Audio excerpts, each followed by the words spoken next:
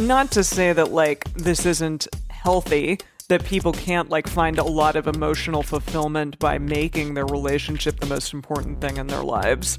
I think for some people that definitely works, but it is important for us to kind of, like, throw a caveat in there, or just say, like, this isn't necessarily for everyone, and that doesn't mean that you're not committed. If you're happy with the same old ways of dating, if you enjoy sucking at communication, and you have no desire to improve your romantic life, then our podcast might not be for you. But if you want some out-of-the-box ideas to deepen your current relationships, broaden your sexual horizons, develop a better understanding of yourself, or learn more about non-monogamy, then you've come to the right place. I'm Jace. I'm Emily. And I'm Dedeker. And this is the Multiamory Podcast. Songs I know I did, forcing me to form myself to fit. On this episode of the Multiamory Podcast, we're talking about commitment. Woo! What does it mean to be in a committed relationship? We got some commitment fans here tonight. Is it different from monogamous and non-monogamous relationships? What does it mean to be a commitment phobe? Do you and your partner see eye to eye on things like commitment and infidelity? And also, we are going to throw at you a fun new science term because we know you love science as much as we do. And we're going to delve into the nitty-gritty of what it means to be committed on today's episode. Yeah, I'm super excited for those. This is an interesting one and a little bit abstract for sure. Yes. I mean, well, when I hear the word commitment, normally it strikes me as this very concrete concept, but then once you actually dive into the nitty-gritty, then it really is like, I don't know what the hell anything is. Yeah. Right. It's thrown around so often. Oh, yeah. It's like, when I first was talking to my friends about being polyamorous, like commitment was a thing that came up sort of as a criticism of like, oh, you're just afraid of commitment, right? That's a common assumption people make. Maybe when you find the one, then you'll commit to them finally. Right. I don't know if y'all remember this, but one of the first emails we got to the show was about commitment. Do you remember that? It was from someone who had a Christian background asking about the way they phrased it was about this idea of having a covenant in your relationship, which is a very biblical term. Like with Jesus, because I learned about this weekend. Well, I mean, we like a triad with Jesus. We can talk about that on our other show. That's a different sort of thing, yeah. Okay. Yes, but I remember that was one of the first emails that I think I responded to for this show. What did you say? I don't remember. Oh, probably something brilliant. Probably, definitely. Yeah. They didn't write back because clearly they were so floored by my response that I answered all their questions. So. Okay. Well, I think that kind of hits on something, though, of that idea of like, in some ways we associate commitment with like a promise, right? Like I committed to these plans, or we had a commitment to meet up tonight, or right. We use it in that sort of sense. What is the ring that you have? Like a promise ring? That's the one. Yeah. Okay. Sure. Like a commitment. Yes, that was the thing in the 90s and mid 2000s that like all the tween celebrities were doing and all the tweens were doing too. Mm-hmm. Yeah. It was the idea of this promise ring, which is like, we're boyfriend and girlfriend, but we're intending to get married. And so we're exchanging not wedding rings, but promise rings that we're going to be together and not have sex until we're married. Was kind of what was often wrapped up in that. Right. Yeah. Right. But then other times we talk about commitment more to mean like perseverance or something, right? Like dedication, right? Like I'm committed to my art, or like I'm committed to this podcast, or I'm committed to this religion, or, whatever it is, that it's not about like a specific promise or covenant or something, but it's like more we use it. So it gets used a lot of different ways. Yeah. Well, okay. Of course, as always, we went to the dictionary. Various dictionaries. Which dictionaries? We went to Webster's and we went to Urban Dictionary because that's always fun. The classic combo. Yeah. Yeah. So, okay. The Webster's Dictionary says that it is an agreement or a pledge to do something in the future, especially an engagement to assume a financial obligation at a future date. So that's not very romantic sounding at all. My goodness. It's not. Well, okay. I'm looking up a commitment on Urban Dictionary. So here we go. Oh goodness. Something men are frequently afraid of, Wow. Gee, that's whoa, ridiculous. Geez. Yep. Sticking with something long after the mood you have set it in has left you. Well, there's a story there. Yeah. Yeah, seriously. To be loyal to an organization, person, or fan base. That's interesting. To be loyal. Okay. Yeah. But what does being loyal mean, right? mean, I feel yeah. like there are all these kind of ephemeral terms that we use a lot, but it's Wait. like, what exactly do you mean, though? Whoa. Something women tend to try to say they want, but when they commit to you and you're married and have money, they dump you and you like you're a dumb shit. What? Wait, what? There's clearly a story behind that one, too. Yeah. Exactly. Anyways, okay, Urban Dictionary. Okay, calm down. So, yeah. Also, I wanted to touch on that one of the articles that we looked at basically said that commitment is not believing that you have any other options. Like, yeah, like options are like not a thing in your life anymore. Like if you do I'm assuming believe this that, means romantically. Yeah, that's yes, what it was talking romantically. about. So, I mean, obviously that's like a very like monogamy centric type of idea. Although we talked about this a little bit beforehand and we were talking about like, okay, you know, what do options mean in a relationship? And even if you're non-monogamous, like, it's not like you're switching a bunch of people out all the time. Like, you can still be committed to someone and not, like, go looking for other options. Right. It's kind of like that distinction between dating multiple people and, like, maintaining multiple relationships versus dating multiple people in an attempt to, like, find the best one or find the Yeah. replacement or Right. To keep your upgrade, options open in keep- case a better one comes Right, along. you're hedging your bets exactly Right. in case something falls through or in case someone better comes along. Yeah. I'm more taken aback by the phrasing of it of commitment, meaning that you believe that you have no other options. Because that sounds more dire to me. Well, this is actually something that I want to talk about a little bit later in the episode. Okay. But about this like commitment formula that some researchers came up with that does have to do with that one of the like parts of the formula is not about whether you actually have other options or not, but your perception of having other options. Yeah. I think I know what you're talking about. Yeah. Yeah, Because that let's makes face sense. it, like, we live in a world of options now, especially here That's in true. America. Like, you can go and have 15 different cereal options at the grocery store. We are certainly spoiled for choice in many regards. Well, yeah, and with Tinder or, you know, any dating profile, like, options are abundant. But, yeah, it is that question of, like, okay, you know, what do you think? Do you think you have options? Or do you think, like, no, I'm staying with this person and being committed to them? Yeah, that makes sense. Well, I just want to, can we just toss out there what are our hallmark traditional markers of commitment in relationship that we all grow up with being Monogamy. told? Yeah, like sexual one. fidelity. Sexual Yeah, fidelity, fidelity. marriage. You know, staying with someone when they're sick, I guess, or yeah. when they lose their job, or I don't know what, you know, through the for better or Right. for worse kind of Right. thing. Even, think- like, having kids with them or getting married to them. Yeah, a lot of relationship escalator stuff. Yeah.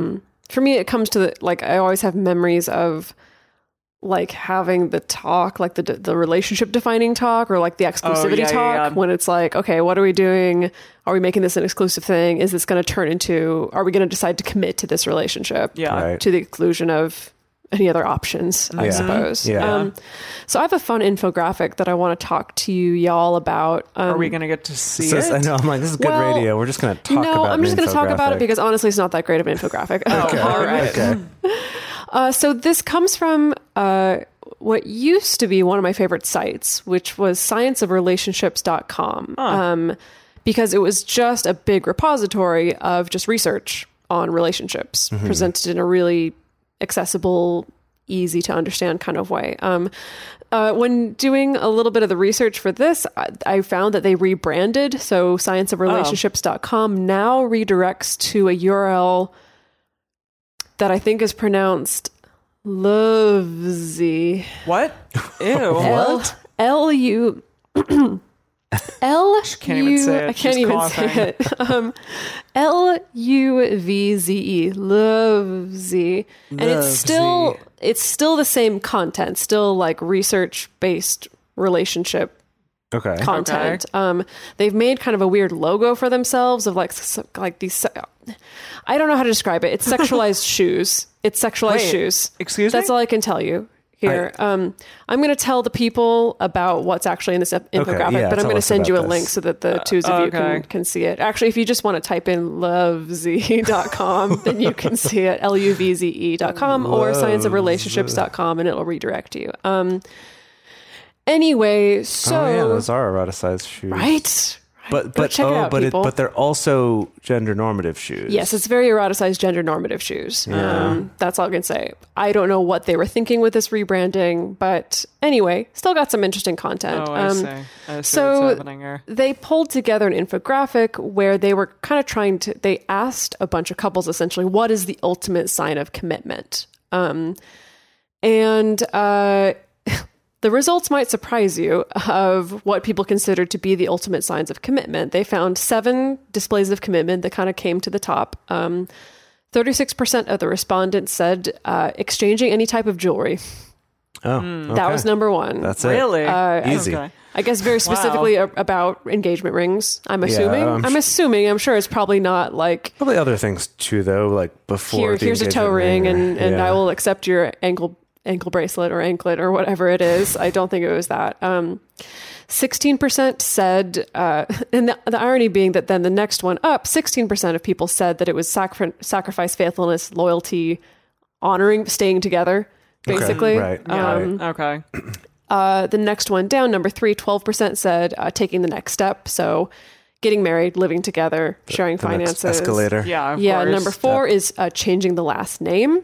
Oh, wow. Jeez. Wow. Or hyphenating the name too also is considered a big sign of ultimate commitment. Down toward number 5 is the positive day-to-day interactions, like showing love and affection, respecting each other, being honest and trusting. 10% was kind of an other catch-all category, things like getting tattoos, Okay. Right. honoring religious or spiritual traditions together. And then 5% said a public display, such as, they give 2 very extreme examples of public displays, posting it on social media, or saying wedding vows. Oh, wow. Basically the same thing, really, you know. Anyway, I thought that was kind of funny. Just, it's like an order that I would not have expected as far as like priority of what people think is kind of like the ultimate commitment. That it's like... Yeah, the wedding rings or... Wedding ring is first, and then jewelry. it's like actual commitment, I suppose, or actually sticking together. And then it's like, more about getting the house and like changing the last name. And then it's about like actually being nice to each other on a day-to-day basis. Yeah. Right. I don't know, I think it's kind of funny. That is funny. Yeah. Yeah. Another thing that came up in the articles that we were looking up for this is... basically, this is in a quote from Vicki Larson, who... wrote the book The New I Do, was one of the co-writers of that, and also is doing some other kind of research and stuff into things like commitment. And in relationships, what they found was that, you know, people talk a big talk about commitment, and that what it means in that context was doing whatever it takes to make a relationship work. Like, even if it's hard, even if it's challenging, whatever. However, if the question was, what if your partner sleeps with someone else? And it's like, I'm out. The answer is immediately, nope, not going to stick with that. Not going to do that. And what she said here, I just wanted to read this quote. And she said, if we're talking about honest to goodness, down and dirty, I'm committed to doing whatever it takes to make this relationship work, commitment, then shouldn't a couple that takes commitment seriously be able to work through infidelity in whatever incarnation it comes to them and keep their marriage intact? Wouldn't that be the for better or worse part of a marriage vow? And I bring this up not to say like this is correct or that people should stick through that or whatever, but just to kind of point out that this isn't quite so simple, that people think it's like, oh, well, commitment's about like really sticking with someone no matter what. But then it's like, oh, but here's this caveat. But the caveat is this. It's like, but actually there are boundaries and preferences, and it's actually not the same for absolutely everybody in all circumstances. Because probably there are people out there who would, when push comes to shove, try to stick out and work through an infidelity. Oh, there's plenty of people. Of course. Yeah. But... I think we found in some of the research, like there was a particular study where when they were interviewing people about their ideas around commitment, like they would ask, like, if it was like a one-time thing. Yes, they're like, well, what if it's a one-night stand? They'd be like, well, we could work through maybe. that. Yeah, but what about like many one night stands, like, ooh, I don't know about, like, basically they were like kind of teasing apart, like, oh, there's actually kind of edges of course, to this commitment. And again, not that that's a good thing or that's a bad thing, that it's just not this kind of black and white blanket thing that we're used to thinking about it. Yeah, I think that's something that people definitely need to ask and talk about, like, early on. What does this mean exactly? And I hope we get into this a little more later, but I do want to be clear that we're not saying that means people are somehow failing at commitment. Yeah. Because if you think about it, like, if commitment means sticking with it no matter what, if you're with someone who's abusive or horrible to you, or is making you go bankrupt by spending all of your money, like things that most people would say, yes, that's a relationship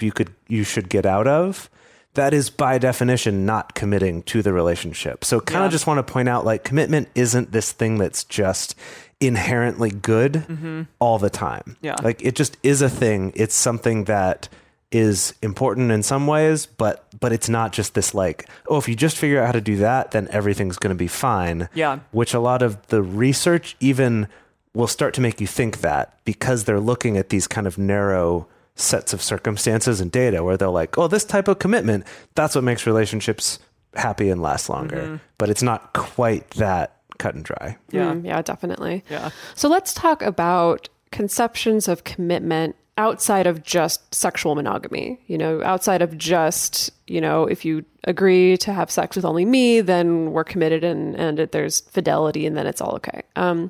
So there's a recent study that was published in the Archive of Sexual Behavior. And I mean, quite recent, like January of 2019 of this year.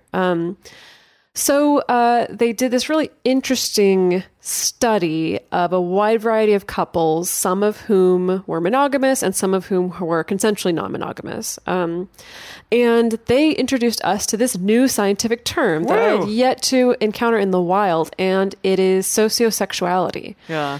And so sociosexuality is the tendency to desire and enjoy having sexual relationships with many different partners. So I appreciate that they come up with this term, because I think for a long time in a lot of the research we've been seeing, we're used to it being labeled as promiscuous. And even though promiscuous is technically not supposed to be a charged term, it is a very charged term. Right. But yeah, so just sociosexuality. And they kind of distinguish that, like, there are people who are more sociosexual than others, and that it lies along a spectrum. Yeah. So they found that past research usually has found that people who feel more sociosexual, that tends to be associated with lower relationship satisfaction and stability. However, a lot of that research has been done only in the context of monogamous relationships. And so it makes sense that someone who feels more sociosexual, someone who craves intimacy with lots of people, that yes, of course, they would feel less satisfied and less stable in a strict monogamous relationship that doesn't allow for that, and that's just like fairly common sense, I think. Yeah. Yeah. Whenever you say the word promiscuous, I can't help but think of that song. It's always going to be in your head. Yeah. Okay. So moving on, in this specific research that they did, they asked the survey participants about things like attracting forces and then constraining forces in their relationships. And then they also asked about relationship quality, stability, and commitment. And then also they found that, like, those things are kind of dependent upon a mix of both, on all of those things.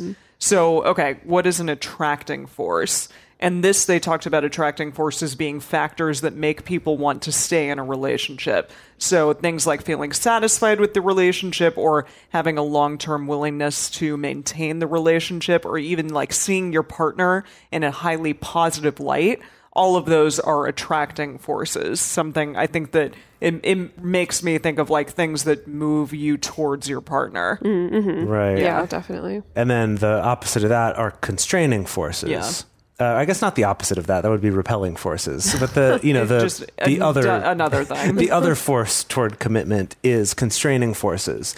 And these are essentially, if you think about that, one's like your magnets being pulled toward each other. This one's like there's some kind of container or a box around you that like a vice that you can't get out of, something holding you together, whether you want to be or not.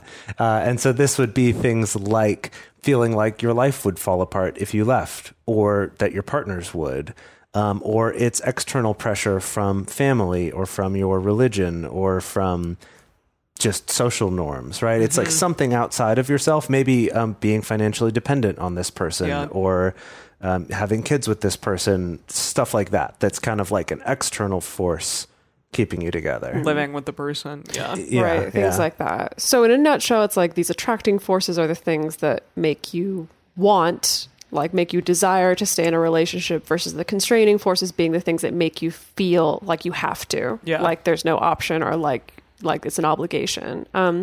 So the researchers found that sociosexual people who are in non-consensually non-monogamous relationships, in other words, they were cheating in their relationships, they reported feeling less attracting forces, also less constraining forces, but overall a lower quality of life. So adding that all up together, like felt a general less sense of commitment. Is this regarding the person who is doing the cheating, or just both, or the person who's being cheated on? I wonder.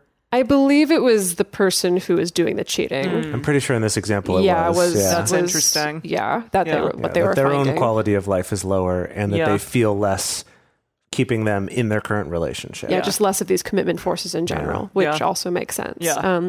But they found that sociosexual people who were in consensually non-monogamous relationships, they experience stronger attraction forces combined with less constraining forces at the same time. And that produced an overall sense of a higher quality of life. So they came to the conclusion that, this type of relationship actually made the partners more committed to each other because they wanted to be together, not because they felt like they had to be. And that's something you've brought up, Dedeker, before about kind of being one of your big changes when you started having polyamorous relationships, was this change from feeling like my partner's with me because he doesn't feel like he has a choice, or because he's just he's committed and so he's stuck. There, I used the word there. Switching from that to, I know my partner's with me because they want to be with me, because they're not being limited to just that. Yes, definitely. And now with this research, again, bear in mind that they were studying specifically people who feel sociosexual, so people who want to have multiple sexual partnerships. I imagine that if they were studying someone who wasn't sociosexual, but who was in maybe a consensually non-monogamous relationship, maybe they would find something very different. Like maybe they'd find that person has more constraining forces where they feel like, I'm not happy about this, but I feel obligated to be in this relationship, or I feel scared of leaving this relationship. I mean, I feel like we've definitely seen that in real life examples plenty of times. But they didn't specifically research that population. Well, they do mention that there are many studies showing people, like the ones showing people having that lower quality of life in, basically, like they pointed out in one of these articles that the studies that point out like single people having a lower quality of life is only done on people who identify as wanting to have a relationship. Not similarly, like being in a non-monogamous relationship, if the people you're studying are ones who do want monogamous relationships, then they're not going to be unhappy. So this study was just trying to point out, like, hey, it kind of depends who you're testing and what you're testing for. Also, I did look up sociosexual. The first instance I can find of it comes from around 1991. Okay. Oh, wow. But it seems like it hasn't really caught on yet, I guess, which is why we hadn't come across it before. Yeah, that it makes sense that it would have existed, but I just, haven't really seen it in the zeitgeist, at least so far. Yeah, I guess 1990. Especially for those of us who are literally every single week looking through research papers. To find a new term is really amazing for us, Okay, so let's delve a little bit more into those reasons why people feel they need to stay committed in a relationship. We looked at a Psychology Today article that talks kind of specifically about marital commitment, but I think actually all three of these can be used in consensually non-monogamous relationships in various ways. And we touched on a couple of them in the previous section, but the first one is going to be that external or moral commitment. So this kind of, like, to me, is like the optics section. Like, what does it look like, and what do you want to kind of like show to the world about your commitment? And that kind of is the thing on your mind in the reasoning why you're choosing to stay committed to someone. And it seems like that would count as like one of those constraining factors. Yeah, possibly. Exactly. It's totally that. It's kind of external pressure. Yeah. And I mean, I've talked about this before, but when I was in China over the winter time, I was around a couple of very religious people, and they talked about, one of them was going through a divorce and his wife was divorcing him, but he said, you know, even though I was in a loveless marriage, I would have still never divorced my wife. I would have stayed in this relationship because I'm religious and, you know, I don't believe in divorce. And that definitely feels like a commitment that is like a moral commitment. Like, I don't believe in this, God doesn't believe in this, and so I'm going to stay with this person whether I want to or not. So yeah, and I think even in consensually non-monogamous relationships, like, what if you are staying with your partner because, you know, your parents wouldn't approve of you guys divorcing, even if you are no longer maybe in love with that person, or even just want to change the structure of your relationship because you're now consensually non-monogamous and you don't want to be in like a hierarchical type of relationship, but you feel morally or, you know, externally obligated to stay in that same type of structure with that person. Right. And I think that that external pressure can also come from our peer group. Oh, absolutely. Intentionally or unintentionally, regardless of your relationship format, that sometimes you can feel like, because I'm connected to this particular community of people, like, I feel like I need to stay in this particular or I'm relationship. Lose that. Yeah, definitely. So that can definitely, I think, be just another one of those factors, one of those constraining factors. Yeah. So the next category that they had here is also, I would say, falls into that External. The constraining forces. Yeah. So it's basically like two of these work in constraining forces. And this one is practical or structural commitment. So this is, like I mentioned before, the like, let's stay together for the kids. Or something like, our lives are just very entangled. Like, we have shared cell phones and bills and a mortgage or rent or a pet or whatever it is, that's just sort of, practically speaking, it's like, well, we should stay together for those things. Or like, you love each other's, you know, your in-laws or something, like the families. Yeah, that's a good one too. It's difficult to want to say goodbye to that. Yeah. And I don't necessarily want to paint that with a super negative brush. Yeah. Because it's like, if you have practical and structural commitments, like, I think that's fine. You know, I think especially if you're able to acknowledge that and see them for what they are, like, I think that's totally fine. Yeah.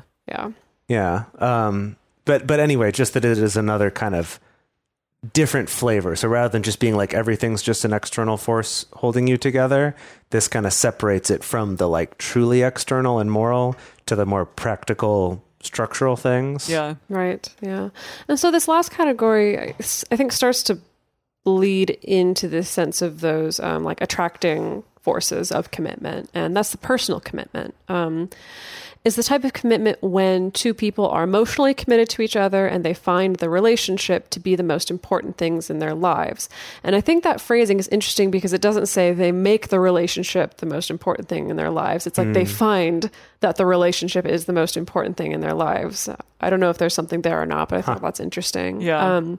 They're not afraid to employ good communication, compromise, and make sacrifices for their partner or the relationship. This includes the idea that the couple is a team rather than just individuals looking out for themselves. And in that, what was that book on the attachment theories, Wired for Love?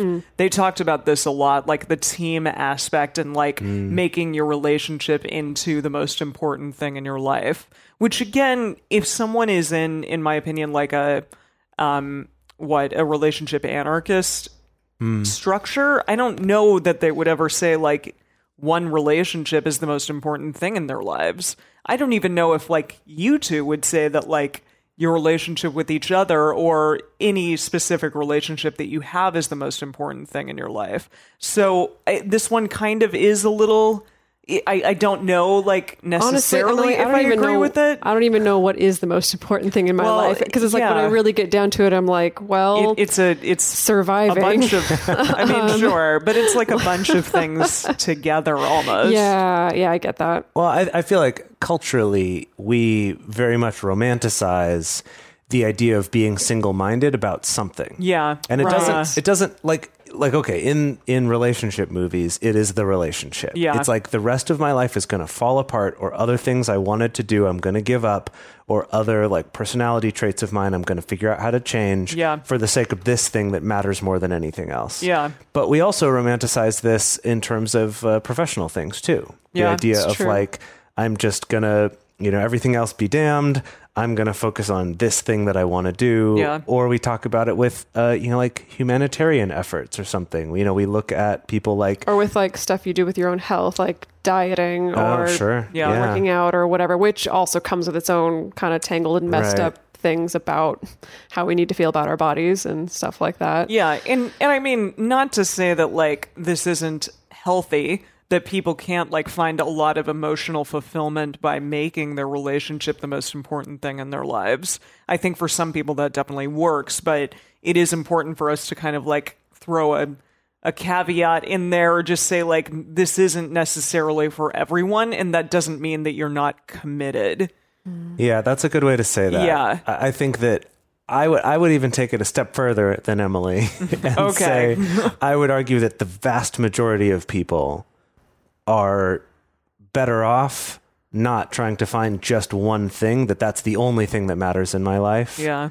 That doesn't mean that you need to be polyamorous, that, you could just have one relationship and that can be very important to you. But to get obsessed with this idea of something has to be the most important or like the only important thing to me, I feel like that's actually sort of an over-romanticization of this idea of this like single-mindedness that I actually think for most people is not realistic and not healthy, and it could setting yourself up for failure. Yeah, unbalance and unhappiness in a relationship, potentially. I don't know. It can be challenging, and like maybe if two people are monogamous and do it together in like a really structured way that's not hurting the hopes and dreams of either person in any way, then maybe it can be done well. For a long time now, we've been fans of adamandeve.com for getting sex toys or lingerie or accessories, things like that. It's just a fantastic resource with a huge selection. And now, not only do we have a fantastic offer, but we also have a promo code that will work on adammail.com and evestoys.com, which are their sites specifically for LGBTQ audiences.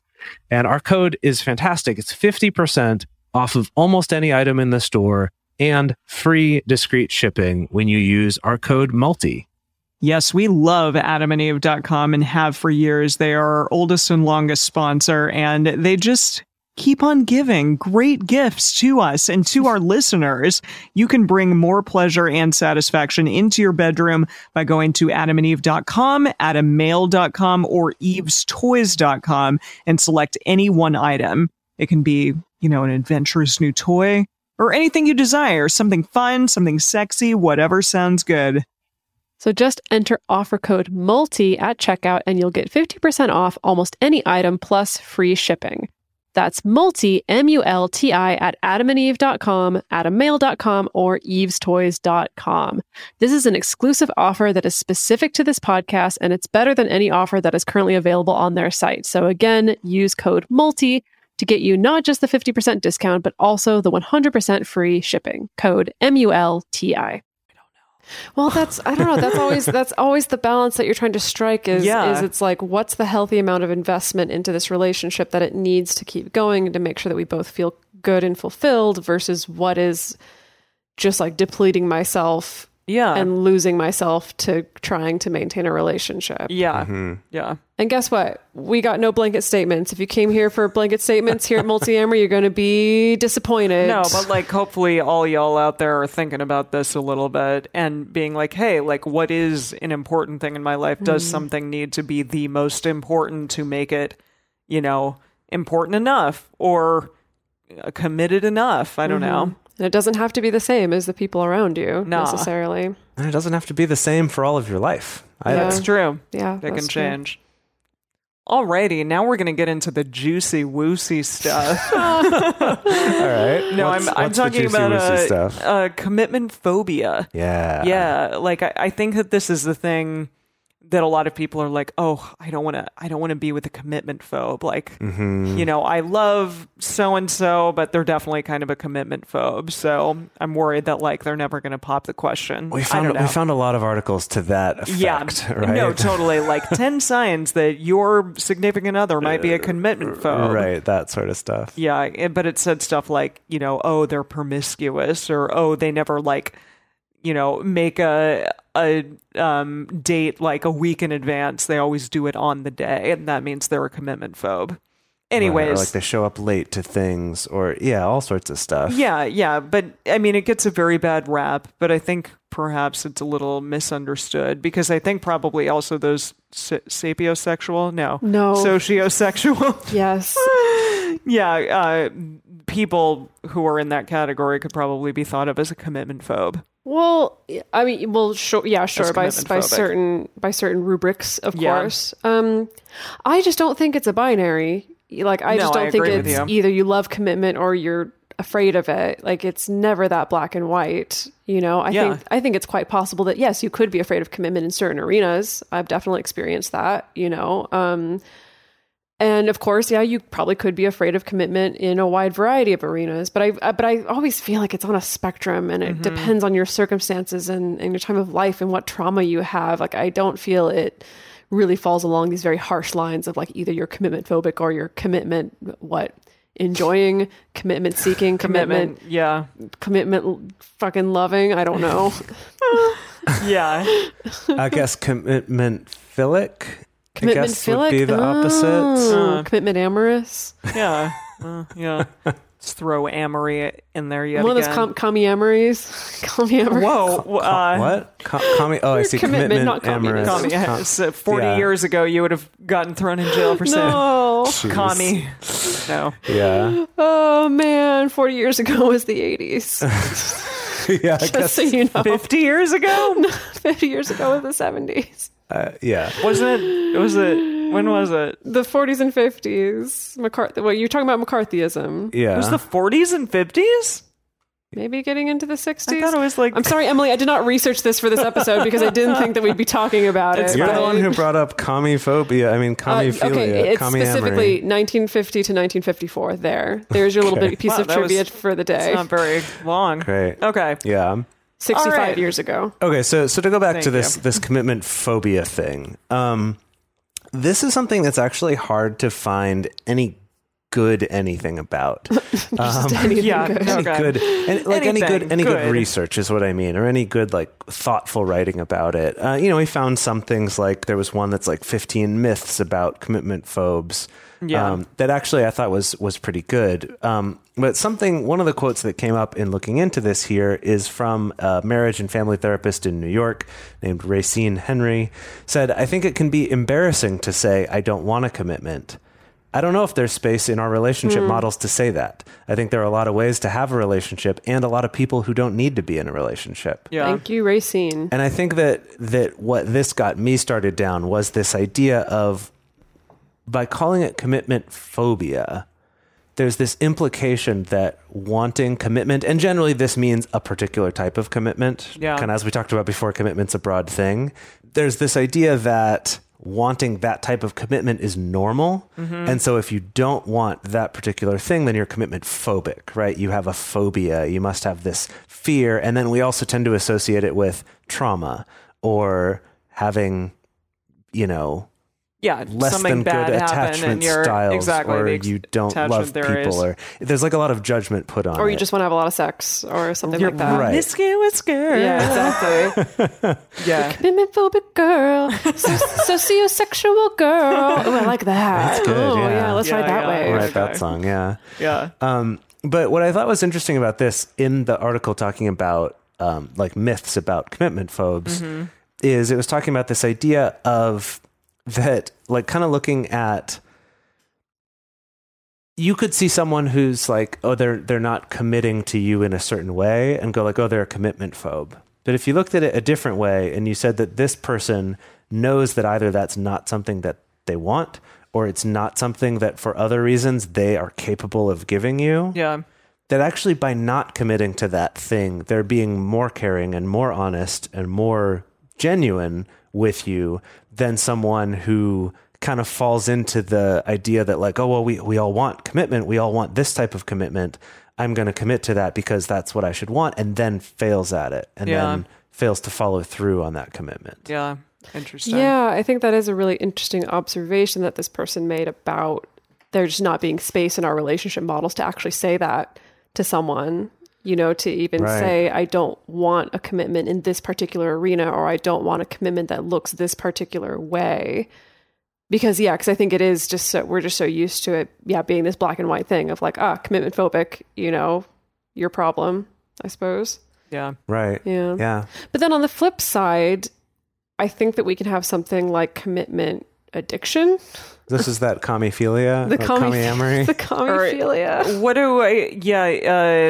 What is it? The monogamy thing? Which monogamy? When you jump from monogamous relationship. Serial monogamy. Serial overlapping monogamy. Yeah. It's not always overlapping. Serial commitment. Serial commitment. Yeah, so we can have commitment addiction, also known as love addiction, or also otherwise known as staying in a shitty relationship. Yeah. Regardless of, you know, against your better judgment. Mm-hmm. Yeah. I mean, I think it is interesting because I do believe we have really romanticized and sometimes fetishized more traditional forms of commitment. Because there is this idea of like, well, the problem is you just need to be more committed,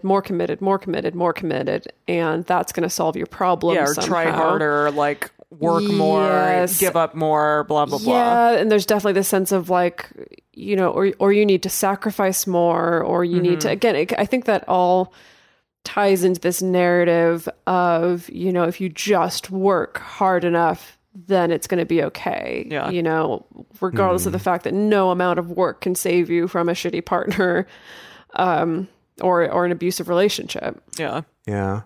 And I think that a lot of people out there are really taught, like throughout their life, that they're not going to be fully happy or fully realized as a person, or they're not going to be whole. Gosh, yes, that was it. Like that wedding that I went to was talking a lot about like becoming whole with another person. Yeah. Like, now we are whole kind of thing. And God is in there too. But yeah, anyway. God's in that hole too. Jeez. But yeah, like if you are not in a committed relationship, you won't be happy. And I think about my mom with this because I know that like growing up, she tried to find a husband or a father for me because she was worried that like that conventional model without it, I wouldn't be happy and she wouldn't be happy. But like her personal truth so much now, and has been for, I think, you know, the last 20 years of my life, and her life has been like, I am happier, much, much happier being alone.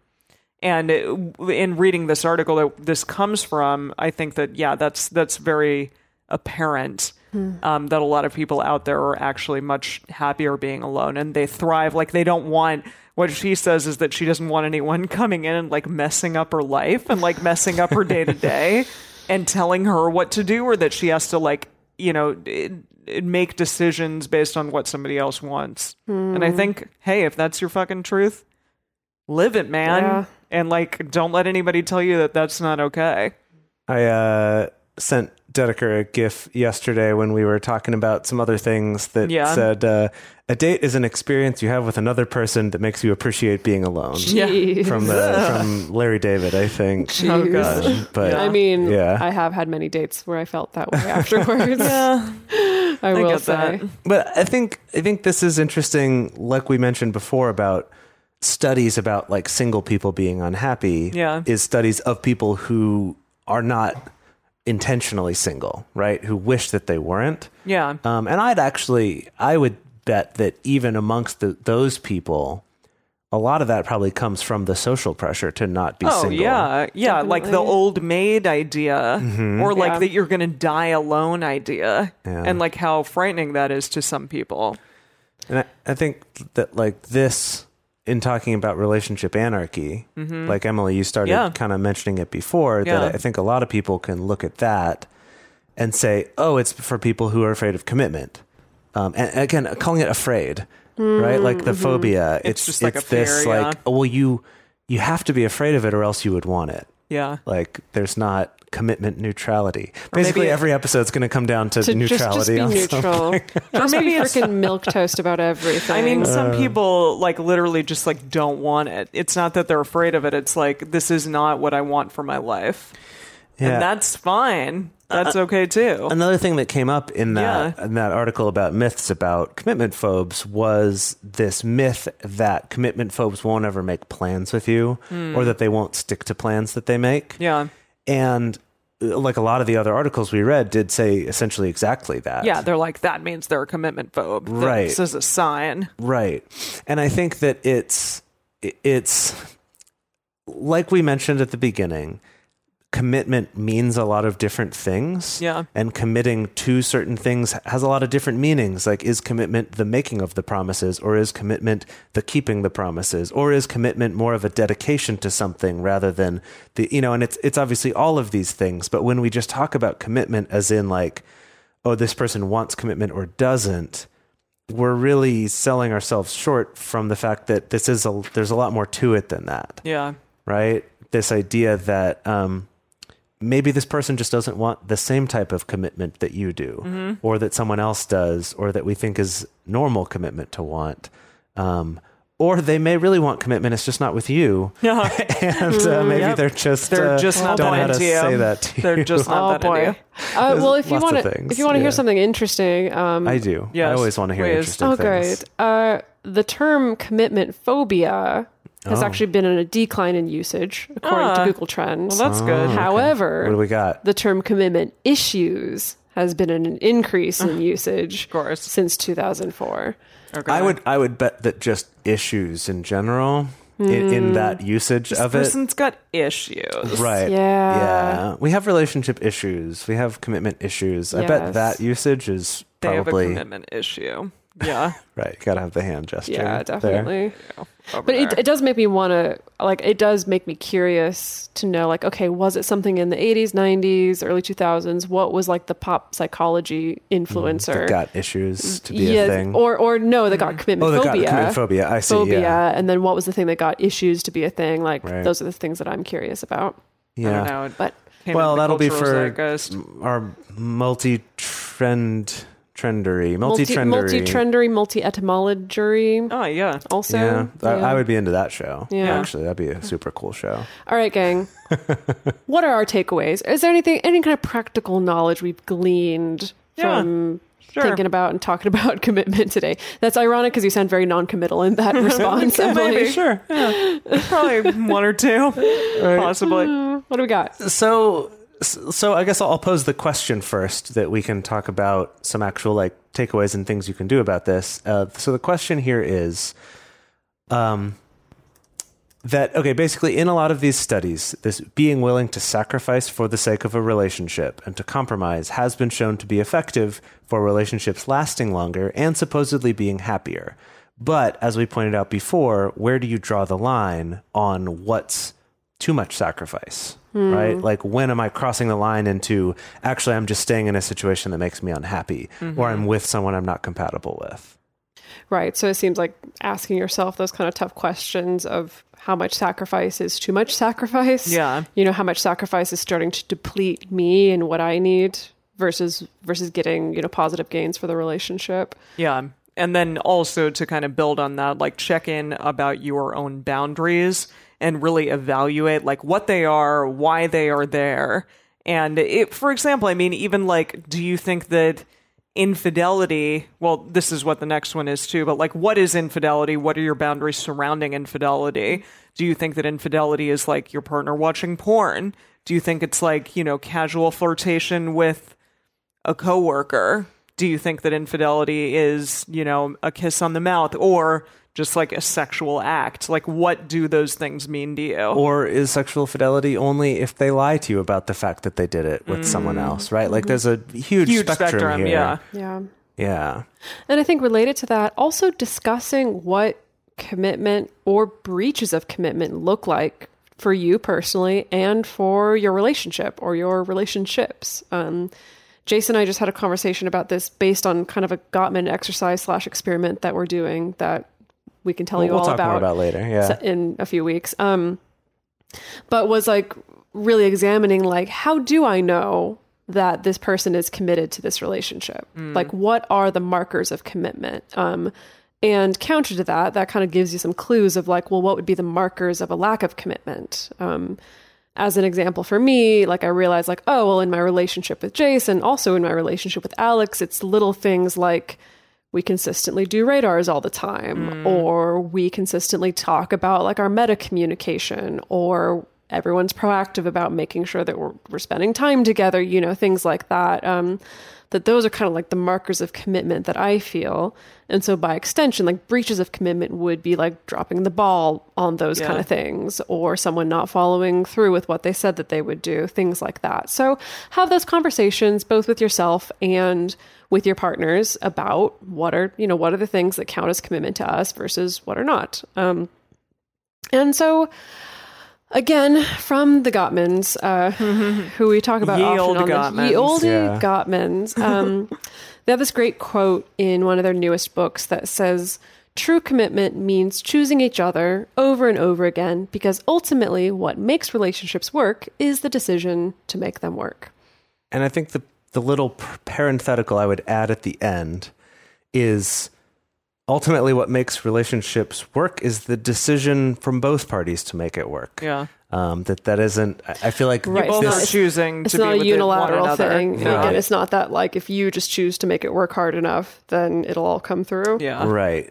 That I feel like, at least for me, like in examining kind of my boundaries and my preferences for that question of like, where is my line on like how much is too much sacrificing for a relationship? I feel like it would come down to that, where if I felt like things were becoming one-sided, or if things, were systemically one-sided, where like that other person wasn't putting the same amount of commitment into it, whatever we decided that meant, or that same amount of like deciding to make this work rather than, pulling away or focusing on the problems or whatever it keeping is. Keeping score, right? Stuff like that. Sure. Yeah. Yeah, absolutely. Yeah. So I guess our last takeaway here is that commitment can be an incredibly important part of building a solid relationship, but it's also not going to be this magic bullet that just makes your relationship solid. Yeah, I think I see that with a lot of people where the relationship's on the rocks and kind of the last ditch thing they do is let's get married. Right. Let's show how much commitment we have. Yes. Let's just kind of try to re-up the commitment, and maybe that's going to be the thing that carries us through. Yeah. I'm sure for some people out there, they have that story that was the thing that did help, and that's great. However, anecdotally, I've seen that go horribly off the rails way more often than it has been, the thing that actually saves a relationship. So again, commitment itself is this very important thing, but it's not going to be the only thing that's going to turn things. Yes, yeah. Exactly. Well, what a thrilling ride we just went on with McCarthyism popped in there unexpectedly, and wow, learned so much today. So we would love to hear your thoughts about commitment. What counts as commitment to you? What counts as a breach of commitment to you? What counts as infidelity or not to you? What are the things that you look for in a relationship, or what kind of commitments do you tend to look for in your life, or do you not look for it at all? The best place to share your thoughts with other listeners is on this episode's discussion thread in our private Facebook group or Discord chat. You can get access to these groups, and you can join our exclusive community by going to patreon.com/multiamory. In addition, you can share with us publicly on Twitter, Facebook, or Instagram.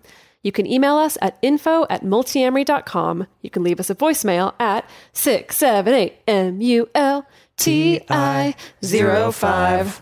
Or you can leave us a voice message on Facebook.